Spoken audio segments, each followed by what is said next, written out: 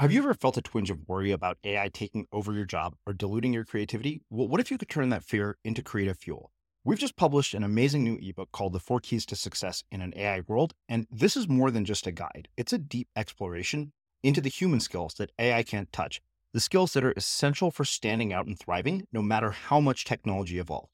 We're talking about real differentiators here, like creativity, emotional intelligence, critical thinking, and much more.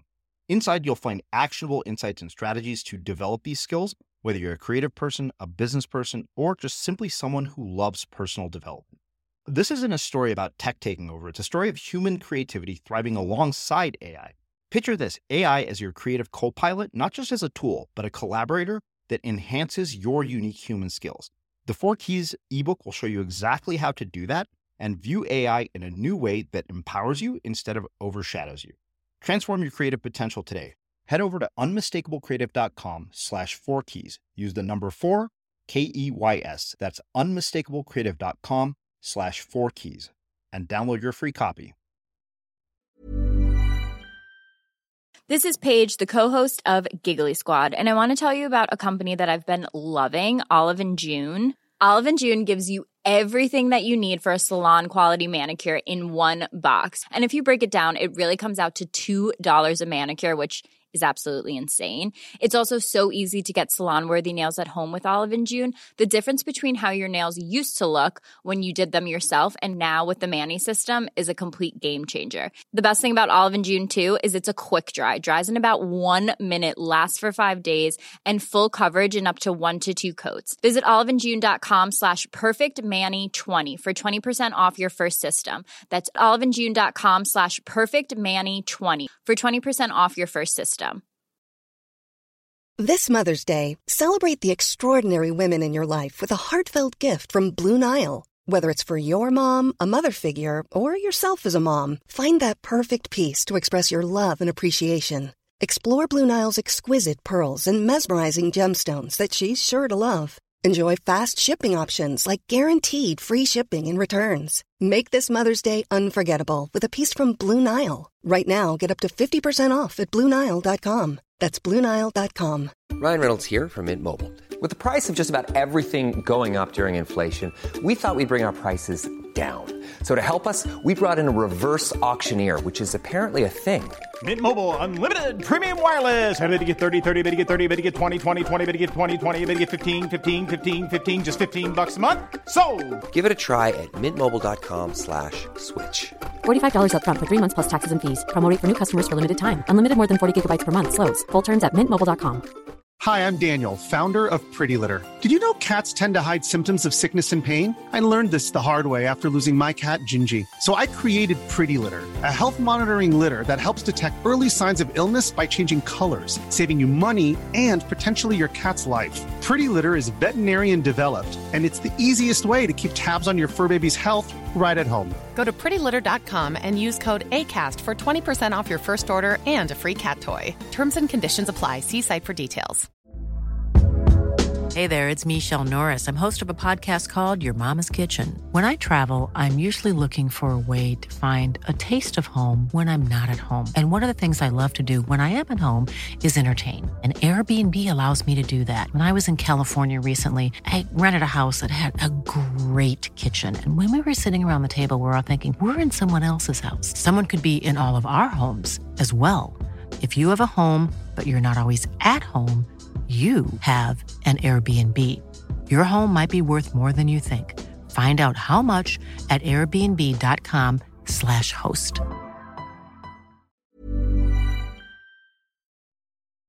As creators, we're always on the move. Whether it's a live podcast event, a pop-up shop, or a workshop, we're constantly interacting with community, and that's where Tap to Pay on iPhone and Stripe comes in.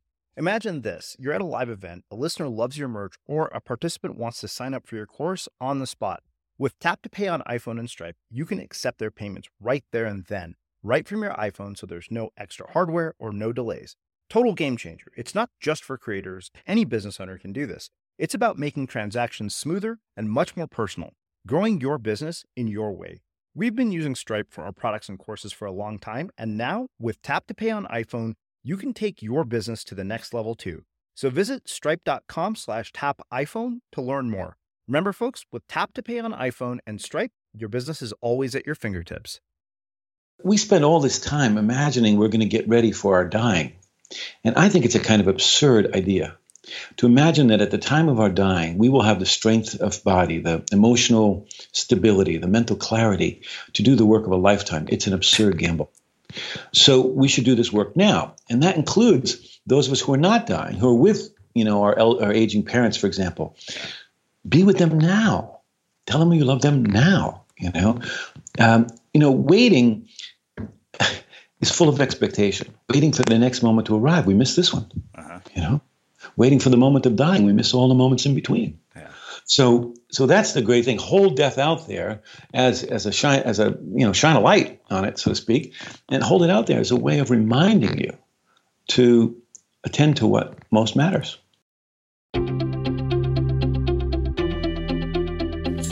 I'm Srini Rao, and this is the Unmistakable Creative Podcast, where you get a window into the stories and insights of the most innovative and creative minds who've started movements, built thriving businesses, written best-selling books, and created insanely interesting art.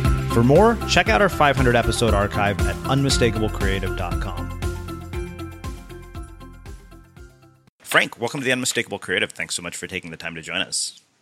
Happy to be with you, Srini. Really happy to be with you. Yeah.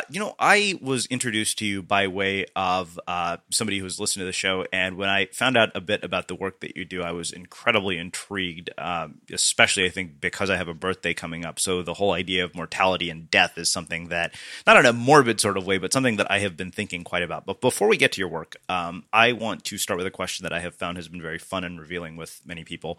And that is, what did your parents do for a living? And how did that end up impacting the choices that you've made with your life and your career? Oh, that's a great question, actually. My parents actually worked on a very large estate for a very wealthy banker. Was head of one of the blue chip stock companies, actually. And my father was a chauffeur, actually, and worked for him. And we lived in this very secluded kind of Garden of Eden, really. It was quite beautiful. And so I grew up with a lot of beauty around me. And that was a huge influence on my life, actually. Mm-hmm. But a bigger influence than their work was their life. And when I was 10 or 11, we moved off that Garden of Eden, went out of the garden, so to speak, and they really fell apart. They both became rabid alcoholics. They had a really tough time with life, and they died very early. And so their troubles in their life and their early death, it made me a companion, made death my companion from a very early age. Mm-hmm. And that had a huge influence on my life. Yeah. How old were you when they died? I was a teenager when my mom died, and my dad died just a few years later. Yeah. I'm curious what sort of coping mechanisms and life skills that you develop, from losing parents so early in your life. And, that's not an easy – I can't fathom what it would be like to lose a parent at the age of 13, both parents for that matter, and to navigate life on your own. So I'm curious kind of how did you navigate life on your own? Well, not so well at first, to be honest. I think that it's not uncommon for a lot of us to try to do our very best to keep whatever our form of our suffering is at arm's length. So I tried to avoid it. I did everything, sex, drugs, and rock and roll.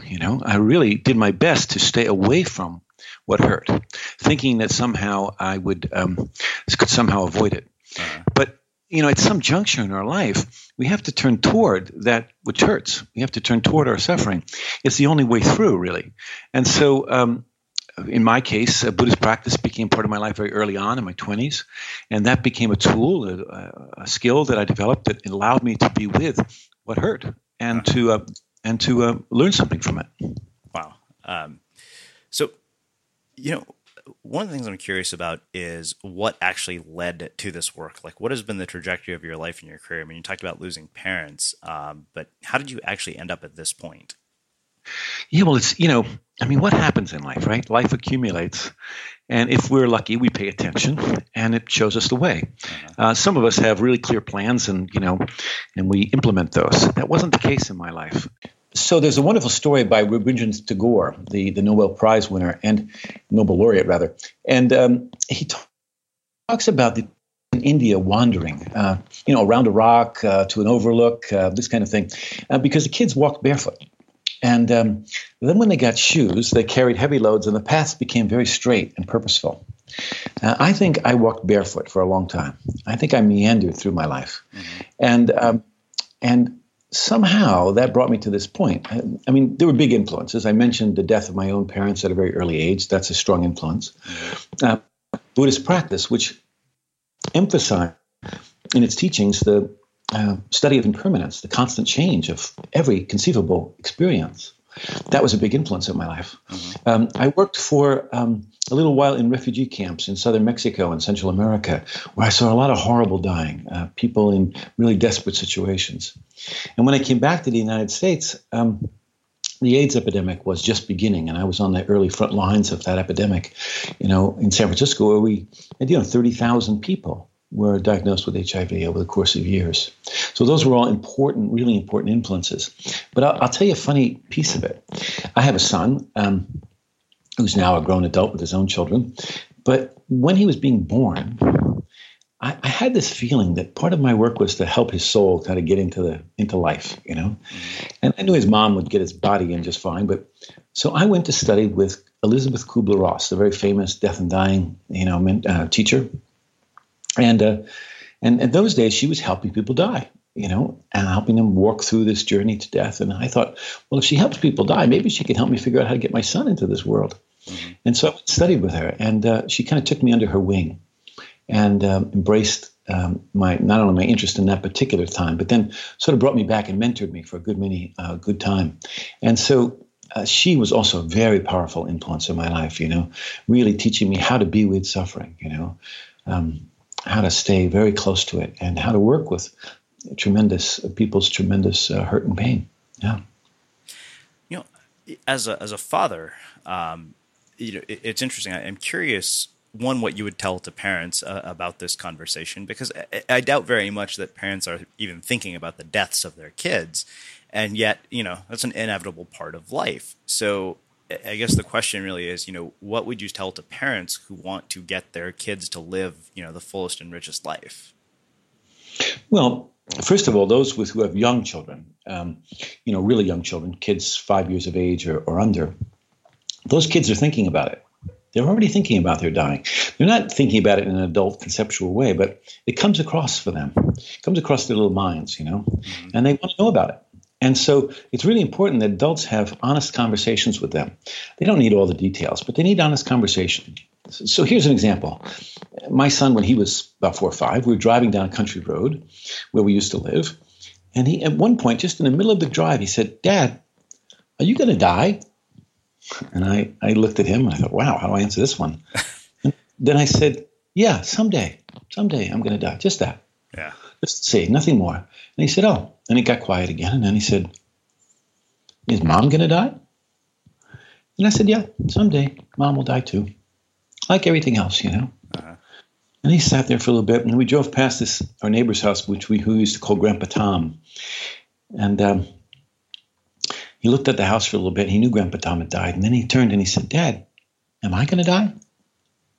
And it was a really great question, And I said, "Yeah, you're going to die too. Someday. Not right now, but someday, And it was all he needed. He just needed me to answer him truthfully. He didn't need me to reassure him. He didn't need me to tell him a story, an imaginary story. He just needed to have the truth told to him in a very simple way. Yeah. So kids are thinking about it a lot.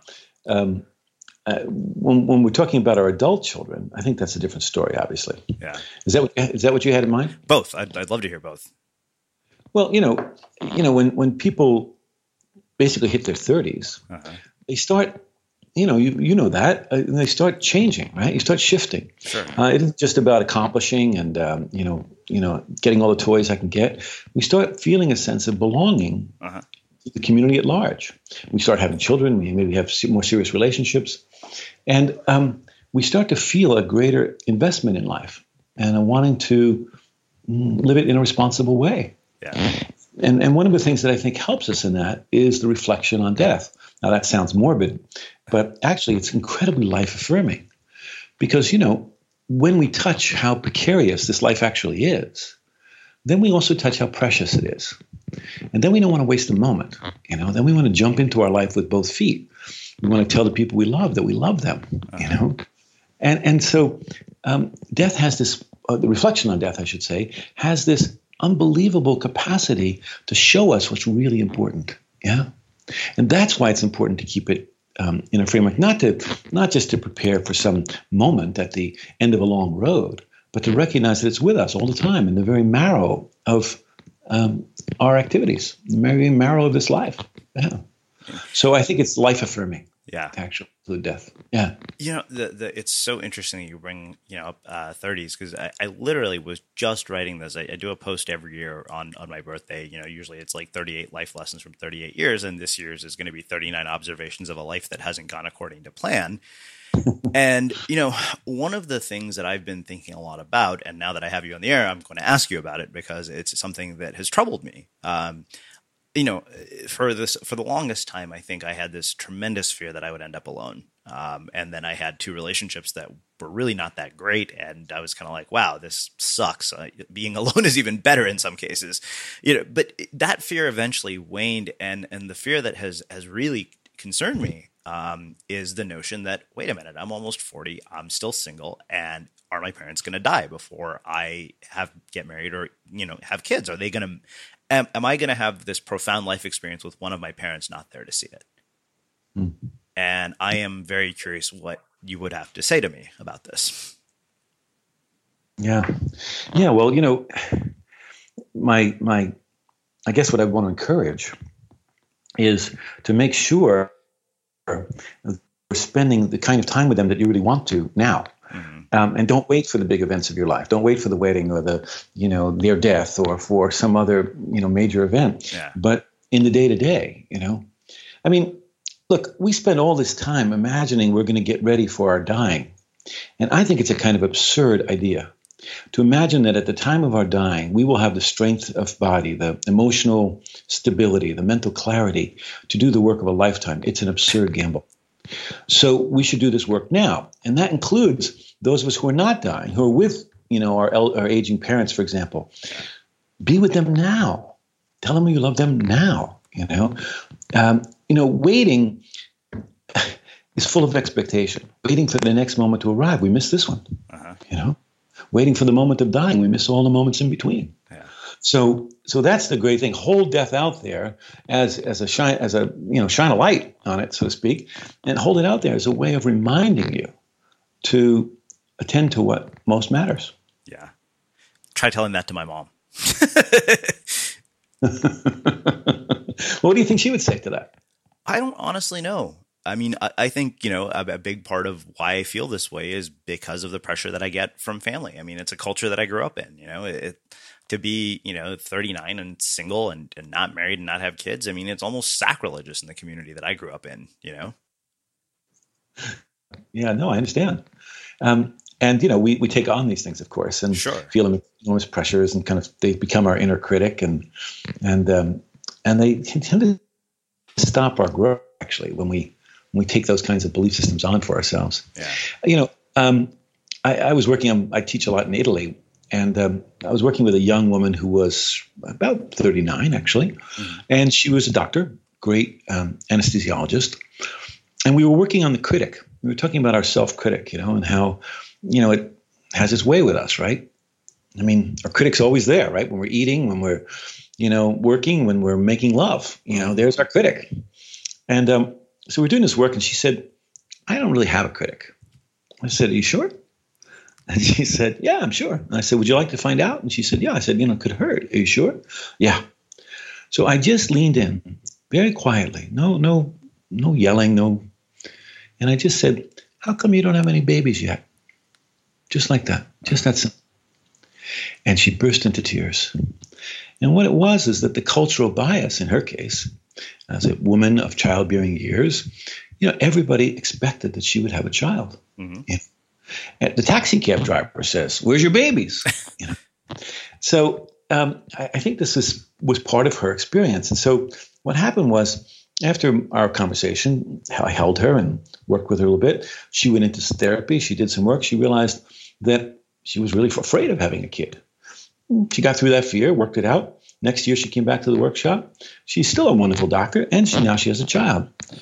And I don't mean that that's the outcome that has to come out of it. I just mean it's really important that we look and see how these kind of beliefs, cultural biases, et cetera, are affecting us, how they shape our lives. Sure. And to really question them, to inquire. Yeah. Wow. Yeah. This is something that really struck me as I was thinking about our conversation. We all know we're going to die, right? It's it makes its way into cliches and self-help books and everything imaginable. Like you kind of know this is an inevitable moment in your life. And at the same time, we don't have this sort of, almost inherent appetite for risk and doing these wildly ambitious things. It's not just our nature to say, you know what, I know I'm going to die, so I'm going to try to live as much as possible. Why is that? Well, we have a tremendous capacity to distract ourselves from this truth, right? Think about how we distract ourselves from pain, even small physical pains, we're always, that's our primary practice in this life is distraction. It isn't turning toward what's actually true. Look, here's the deal. As you suggest, we're all going to die. None of us are going to get out of here alive, right? So this is actually basically true. We know this to be so. But oftentimes I think we opt for comfort over truth.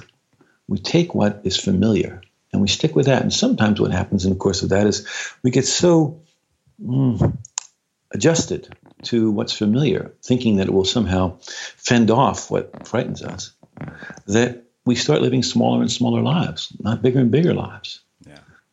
My experience is when we embrace dying, it actually gives us more courage.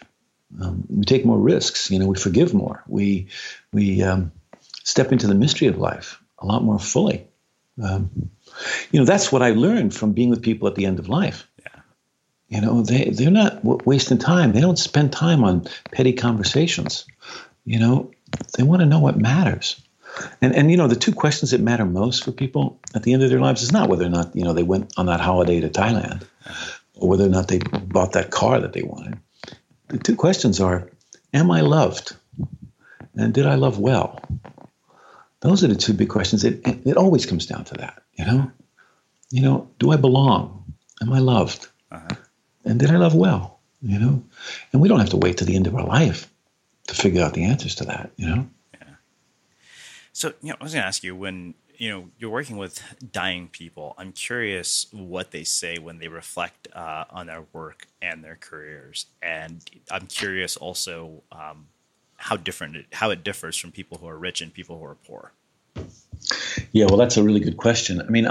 I, as you know, helped to co-found the Zen Hospice Project, which was the first Buddhist hospice in America. Yeah. We started in San Francisco, and for the most part, we worked with people who lived on the streets. I changed, diapers on park benches behind City Hall a lot, And a lot of the people I worked with lived in really terrible conditions, rat-infested hotels, park benches. They were alcoholics, they were prostitutes, they were homeless folks who barely survived, I would say, on the margins of society.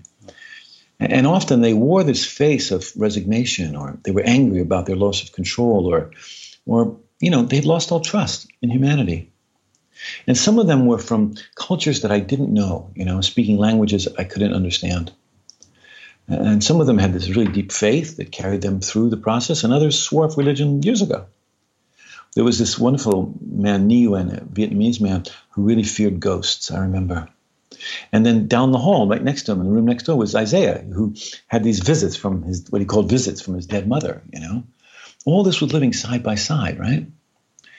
And there was a man I worked with who contracted HIV from a blood transfusion, a working class guy, was a truck driver. But a couple years before this, he disowned his gay son, right? Because he was a gay man.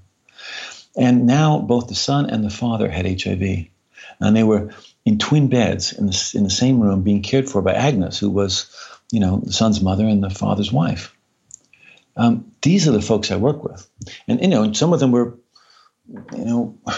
we worked with, people who had from all stratas of society. So some people had, tremendous resources, and they were,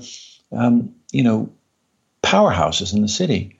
And others of them just had the shirt on their back, and that's all. What I would say is that all of them were my teachers, every one of them.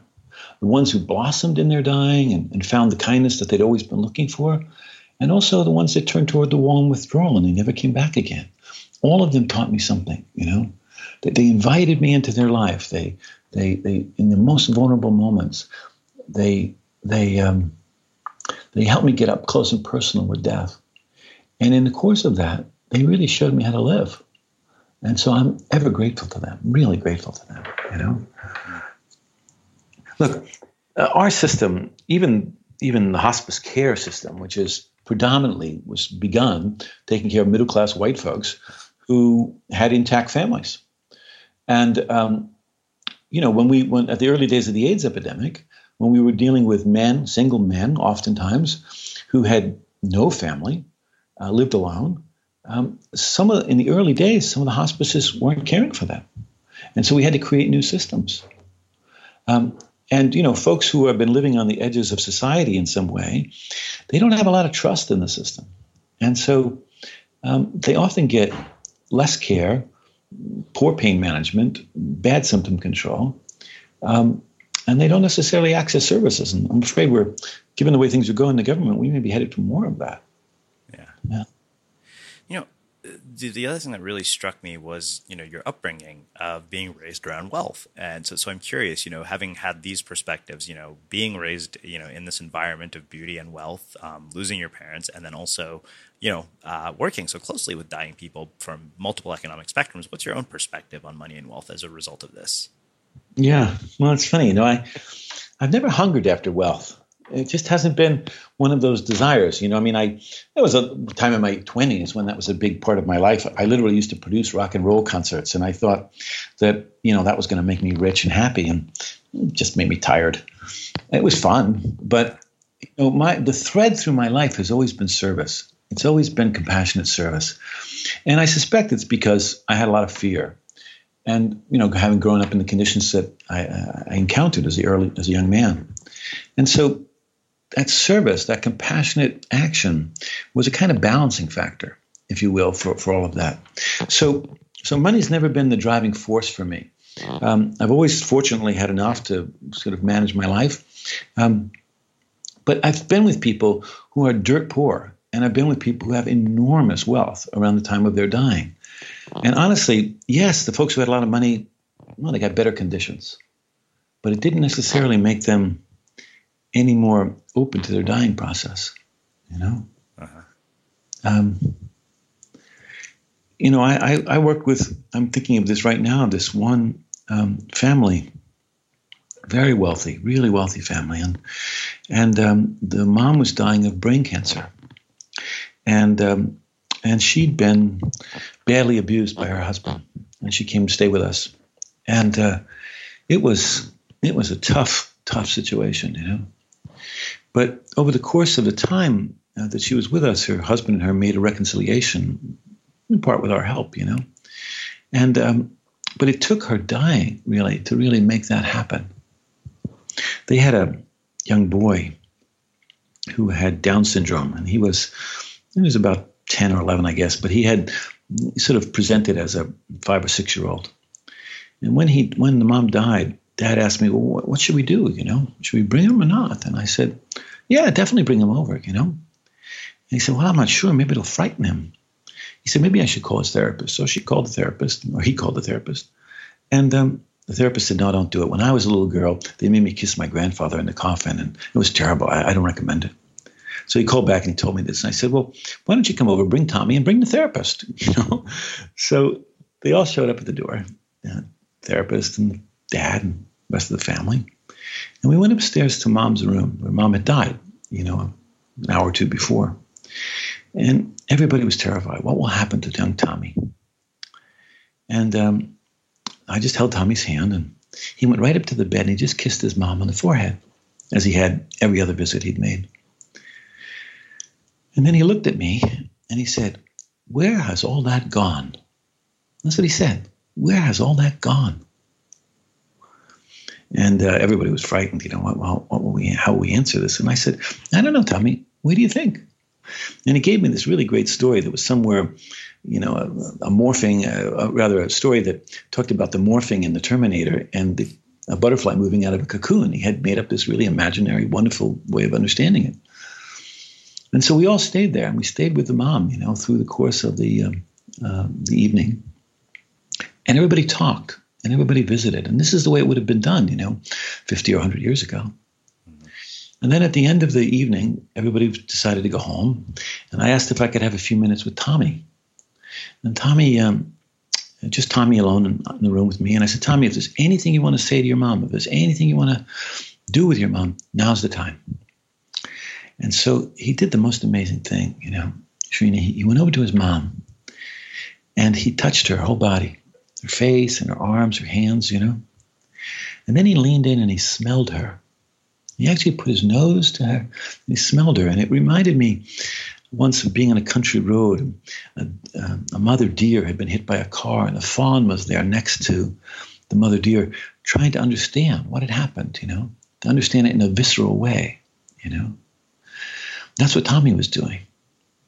And I sometimes, wonder, wouldn't it be amazing if adults could do something like that, If adults could get that close in a way and be that unfrightened about death, I wonder how it would change our lives, if we didn't see death as the enemy, if we thought of it as the culmination of a whole lifetime, as maybe the greatest opportunity for transformation we'll ever have, I think that's some of what Tommy discovered. And I think that's available to us all the time, whether or not someone's dying in our family or we're diagnosed with a serious illness. It's always available to us, Let's just look and see how we meet endings, at the end of the day, or when we leave, a meeting with a colleague, or, we're at an event and we leave, how do we say goodbye to people, Pay attention to endings. And I think that helps us enormously to understand something about our relationship to death. Life is full of awesome what-ifs, and some not so much, like unexpected medical costs. That's why United Healthcare provides Health Protector Guard fixed indemnity insurance plans to supplement your primary plan and help manage out-of-pocket costs. Learn more at uh1.com. If you thought the only way to get a more defined jawline with natural-looking results was through surgery, think again. Juvederm Volux XC is a non-surgical injectable gel filler that improves moderate to severe loss of jawline definition and can help you achieve natural-looking results with little downtime. Even better, this improved definition lasts up to 1 year with optimal treatment. No maintenance required. Improve jawline definition for a smooth, sculpted look with Juvederm Volux XC. For important safety information and to find a licensed specialist, visit Juvederm.com. That's JUVEDERM.com. Not for people with severe allergic reactions, allergies to lidocaine, or the proteins used in Juvederm. Common side effects include injection site redness, swelling, pain, tenderness, firmness, lumps, bumps, bruising, discoloration, or itching. There's a risk of unintentional injection into a blood vessel, which can cause vision abnormalities, blindness, stroke, temporary scabs, or scarring. Talk to a licensed specialist to find out if it's right for you. Ryan Reynolds here from Mint Mobile. With the price of just about everything going up during inflation, we thought we'd bring our prices down. So to help us, we brought in a reverse auctioneer, which is apparently a thing. Mint Mobile Unlimited Premium Wireless. How to get 30, 30, bit to get 30, bit to get 20, 20, 20, bit to get 20, 20, bit to get 15, 15, 15, 15, just $15 a month? Sold! Give it a try at mintmobile.com/switch. $45 up front for 3 months plus taxes and fees. Promo rate for new customers for limited time. Unlimited more than 40 gigabytes per month slows. Full terms at mintmobile.com. Many of us have those stubborn pounds that seem impossible to lose, no matter how good we eat or how hard we work out. My solution is PlushCare. PlushCare is a leading telehealth provider with doctors who are there for you day and night to partner with you in your weight loss journey. They can prescribe FDA-approved weight loss medications like Wegovy and Zepbound for those who qualify. Plus, they accept most insurance plans. To get started, visit plushcare.com/weightloss. That's plushcare.com/weightloss. Quality sleep is essential. That's why the Sleep Number Smart Bed is designed for your ever-evolving sleep needs. Need a bed that's firmer or softer on either side? Helps you sleep at a comfortable temperature? Sleep Number Smart Beds let you individualize your comfort so you sleep better together. JD Power ranks Sleep Number number 1 in customer satisfaction with mattresses purchased in-store. And now, save 50% on the Sleep Number Limited Edition Smart Bed for a limited time. For JD Power 2023 award information, visit jdpower.com/awards. Only at a Sleep Number store or sleepnumber.com. Since 2013, Bombas has donated over 100 million socks, underwear, and T-shirts to those facing homelessness. If we counted those on air, this ad would last over 1,157 days. But if we counted the time it takes to make a donation possible, it would take just a few clicks. Because every time you make a purchase, Bombas donates an item to someone who needs it. Go to bombas.com/ACAST and use code ACAST for 20% off your first purchase. That's bombas.com/ACAST, code ACAST. One of the things the other things that really kind of came up for me as we're talking about this that I just thought of is I'm curious about what the experience of death looks like across different cultures. Because I always jokingly tell my parents, it's like, yeah, Indian people, are on a deferred life plan because they believe in reincarnation. And I personally am concerned that I'll be reincarnated as a cockroach. So I'm going to, put everything I have into this life. So, I'm genuinely curious, like what your work has shown about sort of death across different cultures. Yeah, well, of course, it varies enormously. And the challenge with the question like this, of course, is not to answer in stereotypes. Yeah, of course. But, cultural programming, cultural conditioning can have a huge influence, So here's some examples. So I'm working with a Latino family. I see them in the hospital. Their father's being referred to the hospice. He's the padrone. He's the head of the family. And I meet in the hallway, and there's 14, 15 people there. All want to talk to me. This is pretty typical, right? And they said to me, don't tell our father that he's dying. Will you promise us that you won't tell our father that he's dying? I said, I promise you, I won't do that. Mm-hmm. And I said, but can I go in the room alone? Yes, you can. So I went into the room, sat down with the father. He said, I know who you are. You're here from the hospice. He said, I only have one request. I said, what is it? He said, don't tell my family that I'm dying. Don't tell my family that I'm dying. I said, I promise you, I won't do that, So there's this kind of collusion that can sometimes happen out of a loving protection, actually. A loving protection. That's what it is. And so in some cultures, the dying experience is absolutely shared with the whole family. And everybody's there, auntie and uncles and cousins and the whole lot, And that's beautiful. One beautiful way in which death happens, There's other cultural conditions where people want to die alone. No, I call a family member and say, it looks like your mom might be dying. And they say, okay, well, I'm not going to come because I want to see her the way I remember her, the way I saw her last week. Mm-hmm. They don't come, And that's a different kind of model that's out there. I don't have any judgments about how people should do this. I just think people do it in their own way and according to they're often according to the conditions in which they were raised.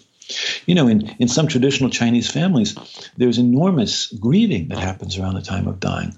Sometimes even a very public kind of grieving, where there's wailing and shaking of the bed and all manner of things, That's not the way the New Englander, dies, The Boston Brahmin, I call them, dies. They often die in a totally different context.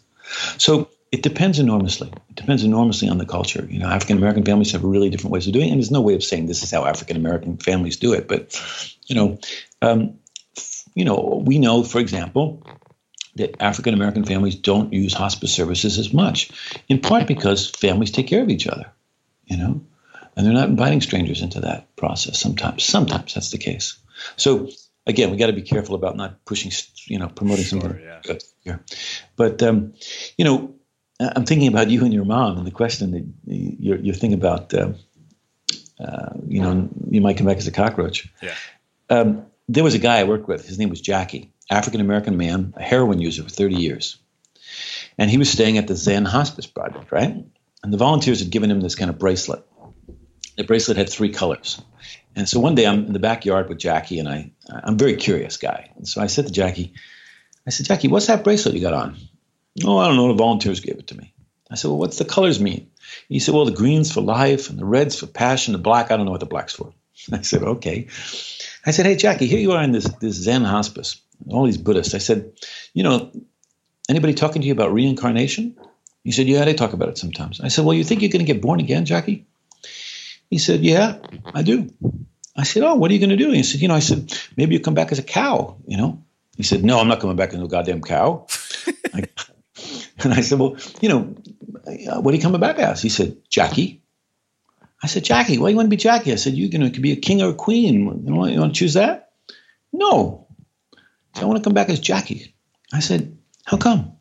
He said, because next time I'm going to get it right. And you see, we're into a whole different conversation now, Srini. You see? If I had sat down with Jackie and said, okay, we're going to have a counseling session now about your dying and what you think about it, he wouldn't have said a word to me. Yeah. But because I was curious and we were playful in it also, and I didn't have a prescribed idea about what the outcome should be, we could have a really honest conversation, actually. So I think that's one of the things that we miss sometimes in this culture is we're afraid to talk about dying. We talk about it as a death-denying culture, and I don't agree. I don't think that's true. I think we're hungry to talk about dying, really hungry to talk about it. It's just that we're afraid. And we need somebody to talk to about it who isn't so afraid, And that's a beautiful gift you could give to your parents. Yeah. What do people say about love and relationships when they're close to death? Well, I think our romantic notion of death is that everybody makes these reconciliations and, family systems come together and it's all well. And oftentimes that's the case because, there's a kind of urgency, right, to get it together. Mm-hmm. But I think actually, the habits of a family system tend to get exacerbated in around the time of dying. So if there's a tendency toward, coming together, well, that's going to probably get stronger. And if there's a tendency toward conflict, that's going to get stronger. So absolutely, there can be tremendous moments of beautiful forgiveness. Well, here, let me share a story. There was a woman, one of the first women we ever took care of at the hospice. Her name was Blaze. And she stayed with us at Zen Center. And during the course of her stay, she asked us if we'd get a hold of her brother. Her brother was a cowboy. He rode the rodeo circuit. And this was in the days before the internet, if you can imagine such a thing.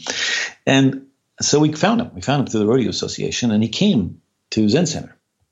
At this point, we were actually taking care of people at the main Zen Center, where there was monks and nuns. And he showed up at the door with a cowboy hat and a silver belt buckle and snakeskin boots, And he said, what kind of a place is this you got my sis? I brought him upstairs to her room, and he couldn't go in. It was too scary for him. They hadn't seen each other in 25 years, right? So one day we're downstairs in the courtyard, and we're shooting the breeze, and I said, Travis was his name. I said, Travis, I got to go home now, take care of my kids.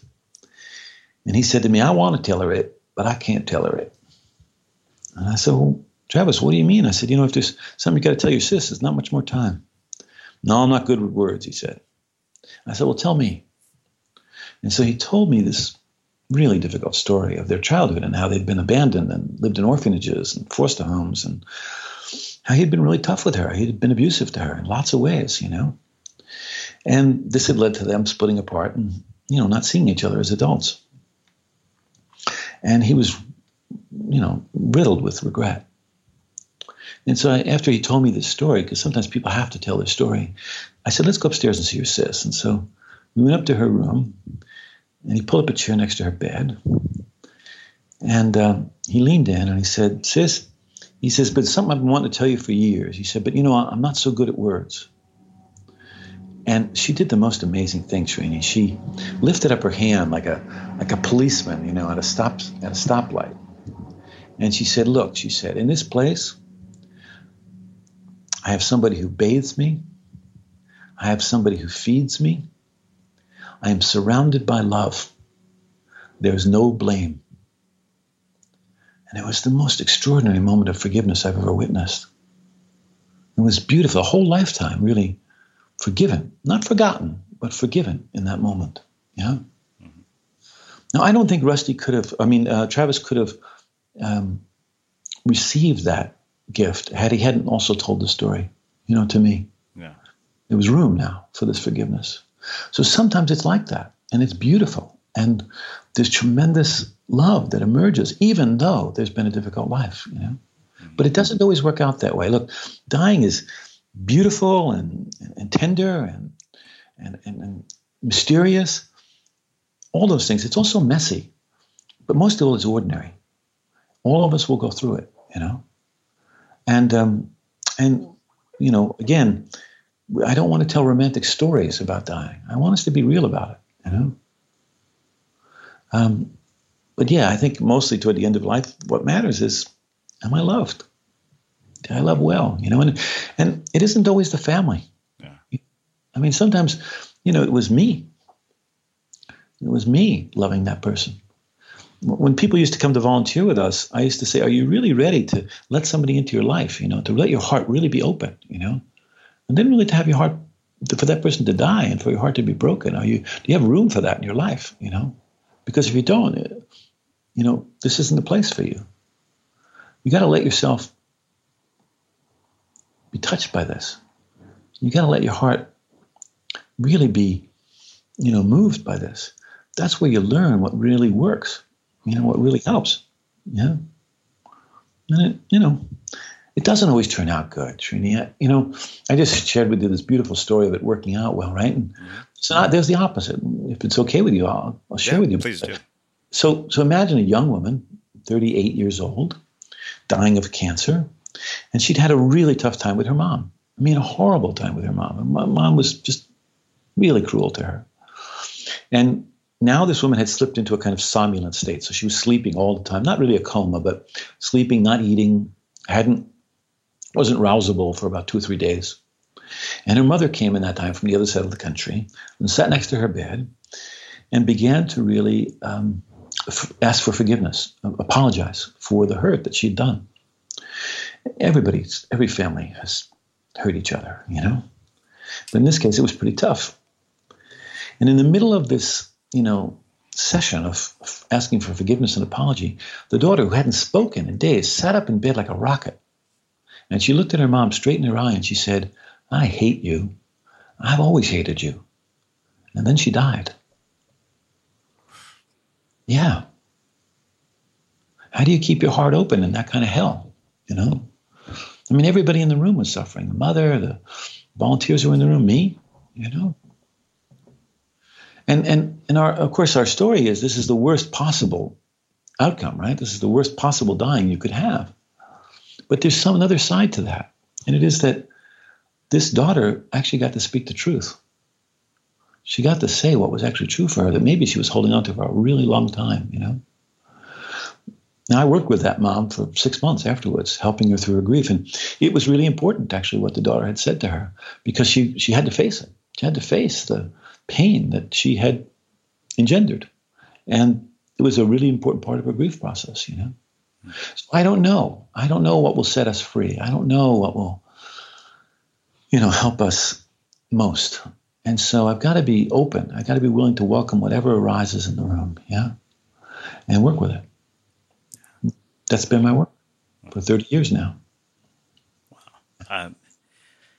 So I have 2 other questions about this. One is based on the Bronnie Ware article, the top 5 regrets. Reading an article to me doesn't quite do it justice as being able to ask somebody like you. 1, what do people regret? And 2, what are they afraid of when they're in that moment? Yeah, both really good questions. I mean, I think the problem with that, with not just the question, but with that idea is that we try and look ahead and think, okay, what's the thing I'm going to regret? So I'm not going to do that. I'm going to make sure I live a life that doesn't create that. And that's actually healthy. Mm-hmm. Not trying to get it straightened out in the last week of life, living our life in a way that is full and rich and meaningful and purposeful so that we don't walk into our dying with regrets. People are afraid of all kinds of things. They're afraid it will hurt. Right? The dying will hurt. And so we can do something about that. In about 90% of the cases, we can actually mitigate that concern with good pain management. And it ought to be done well. I mean, we used to have, morphine by the 55-gallon drum at Zen Hospice pretty much. I'm being facetious, but No, it's really important to have good pain management and symptom control. Yeah. But then that's not all there is. People are afraid that they'll be abandoned. They're afraid that there's no future in a life with them and that they don't have a lot of anything to contribute to this life. And so people will leave them, won't be with them. So we can mitigate that again. We can address that again by saying, I'm right here. I'm not going anywhere. I will be here. I promise you, I will be here. And that's the way that we can address that fear. The third one is a little more difficult, and it's challenging, and it's dying is a stripping away process, particularly dying that comes from long-term illness. It's a kind of stripping away process. All the ways we've defined ourselves. I'm a Buddhist teacher. I'm a father. I'm a, whatever it is. All these roles that we have and identities that we carry, they're stripped away by illness, or they're gracefully given up, but they all go at some juncture. And then who are we? And then we come to something far more fundamental and essential about our life. And it's not enough just to have a belief system about that. Beliefs come and go. We have to have some direct, immediate experience of our life that's reliable for us. It doesn't come and go. Yeah. Everything's happening all the time. Everything's changing all the time, rather. It's all coming and going all the time. This is the nature of impermanence. Yeah. What is it that doesn't come and go? What is it that doesn't come and go? That's a really important question for us to grapple with. And, religion has tried to answer that for a lot of people, but that's not going to satisfy us on our deathbed. What's going to satisfy us is, what do we actually have confidence in? Yeah. Uh-huh. And so we have to answer that question now for ourselves. We have to address that now. So when I'm dying, I want mastery. I want somebody who really knows what the hell they're doing and manage pain. But that won't be enough. And that's the problem. You see, right now we're giving dying over to medicine. Yeah. And it's too profound for medicine. I mean, medicine's great, but it shouldn't be the only player in the mix. So I want somebody who has mastery, but then I want somebody who can help me in the territory of meaning, who help me can figure out what's the value and purpose of this life. What's my relationship to dying, to the suffering that I'm in the midst of? So meaning, right? Now, but there's a juncture in the dying process where meaning doesn't matter anymore, where we step into a third territory, and that's the territory of mystery. That's the territory of unanswerable questions, right? Where the best we can do is stay in the room and not run away, right? This is the land of adventure. This is the land where we don't know. And we have to be willing to hold that not knowing, that openness, to our experience. It's an adventure we can't possibly know in advance. Nobody can really tell you what happens after you die. We don't know. But the process of dying, if we could think about it as this continuous unfolding, this kind of adventure that we live into in order to know, this, I think, is a really healthy way of going about it. And the people that are able to do that, they don't have too many regrets. But they haven't started it then. They started it some other time in their life, The people that have an easy time with dying have lived into the deeper questions of what it means to be human throughout their lives. And that's what really supports them in the time of their dying. Yeah. Wow. So this is a very weird question, but it's something I've been thinking about because of the fact that I'm writing a book about creative habits and writing a book about using the digital world to create. I mean, when people pass, when we have this almost digital avatar of them, what is the implication of that in death from your work? Yeah, well, it's, we don't know yet. We don't know yet. We're kind of discovering our way into this, aren't we? Yeah. What happens to somebody's Facebook profile? Exactly. Does their birthday keep coming up on everybody's feed? Uh-huh. So I think that there's a couple of possibilities. One is I think there's a real possibility that legacy could really be supported and helped by this. That that's part of it. The other is that because of technology, we can have a lot more contact with one another. You've probably got relatives that live on the other side of the world. You can be in contact with them. You can see them. You don't have to make a trip to their deathbed in order to visit with them. So those are incredibly valuable tools that we have available to us. What happens though to our sense of self? When it gets frozen in a digital world. One of the things that it's difficult about our digital world is that while the technology keeps changing, the information doesn't change. So, the story we have about someone doesn't get to be updated. It doesn't get to continue to evolve. And so it gets a little frozen in time. And that doesn't help us, When we're grieving the loss of someone that we love, we have to kind of allow them, in a way, to keep changing. We have to allow the relationship with them to keep changing, in a way. When someone dies, the relationship with them doesn't end. So we have to keep, letting that evolve. And some of it's seeing more about them. In the beginning, maybe it's we hate them, or maybe it's we have a romantic story about their dying. And part of the grieving process is becoming increasingly more real about our relationship with them. And so it's hard to say. It's really hard to say. I don't know how it's going to go. I'm curious to see how we can use it in positive ways. Yeah. Wow, this has been truly, truly profound. One of those conversations I think that I'm hoping a lot of listeners will revisit over and over again. So I have one last question for you, which is how we finish all of our interviews at the Unmistakable Creative. What do you think it is that makes somebody or something unmistakable? Well, I think it's when we really look in and see the uniqueness of every human being, and if we're really curious, we can see that about each other and ourselves, Having said that, I think there's another part, which is that while we are incredibly unique and differentiated and beautiful and diverse in our beauty, we're also part of the same fabric. And when people recognize that about themselves, I think it gives them a depth to their lives that supports them and is a reliable guide through their whole entire lives. And that's what I strive for in my own life, to recognize my own uniqueness, but also I'm not separate from everybody else. And so there's a way in which their suffering is also my suffering, and, their joy is also my joy. And that's a beautiful way to go through our lives. Yeah.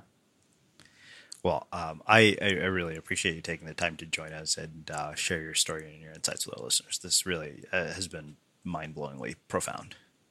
Well, I really appreciate it. And, if people want to study it more, they can look at my book, which is called The 5 Invitations. You'll find it on Amazon and local bookstores. And, I encourage you to pick it up and maybe use it as a way of having a dialogue with family and friends, so that we don't wait until the end of our life to learn what death has to teach us. Awesome. And for everybody listening, we will wrap the show with that.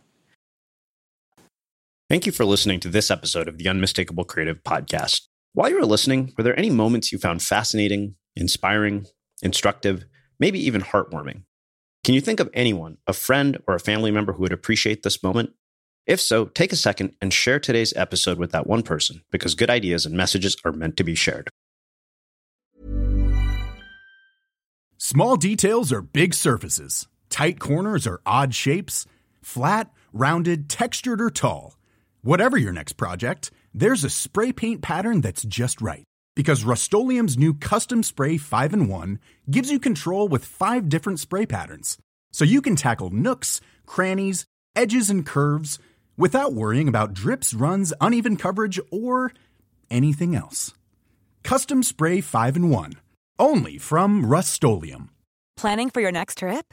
Elevate your travel style with Quince. Quince has all the jet-setting essentials you'll want for your next getaway, like European linen, premium luggage options, buttery soft Italian leather bags, and so much more. And is all priced at 50 to 80% less than similar brands. Plus, Quince only works with factories that use safe and ethical manufacturing practices. Pack your bags with high-quality essentials you'll be wearing for vacations to come with Quince. Go to quince.com/pack for free shipping and 365-day returns. Mom deserves the best, and there's no better place to shop for Mother's Day than Whole Foods Market. They're your destination for unbeatable savings, from premium gifts to show-stopping flowers and irresistible desserts. Start by saving 33% with Prime on all body care and candles. Then get a 15-stem bunch of tulips for just $9.99 each with Prime. Round out Mom's menu with festive rosé, irresistible berry chantilly cake, and more special treats. Come celebrate Mother's Day at Whole Foods Market. Market.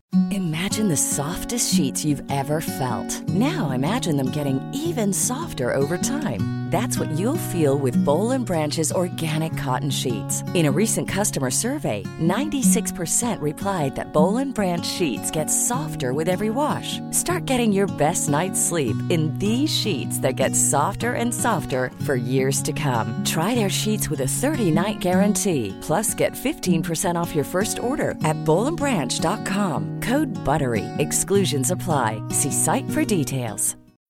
When you need mealtime inspiration, it's worth shopping Kroger, where you'll find over 30,000 mouth-watering choices that excite your inner foodie. And no matter what tasty choice you make, you'll enjoy our everyday low prices, plus extra ways to save, like digital coupons worth over $600 each week. You can also save up to $1 off per gallon at the pump with fuel points. More savings and more inspiring flavors make shopping Kroger worth it every time. Kroger, fresh for everyone. Fuel restrictions apply.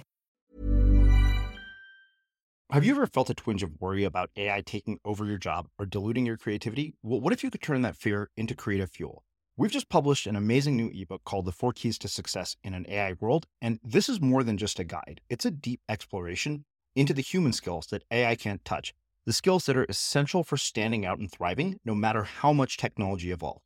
We're talking about real differentiators here, like creativity, emotional intelligence, critical thinking, and much more. Inside, you'll find actionable insights and strategies to develop these skills, whether you're a creative person, a business person, or just simply someone who loves personal development. This isn't a story about tech taking over. It's a story of human creativity thriving alongside AI. Picture this, AI as your creative co-pilot, not just as a tool, but a collaborator that enhances your unique human skills. The 4 Keys ebook will show you exactly how to do that and view AI in a new way that empowers you instead of overshadows you. Transform your creative potential today. Head over to unmistakablecreative.com/4keys. Use the number 4, KEYS. That's unmistakablecreative.com/4keys and download your free copy.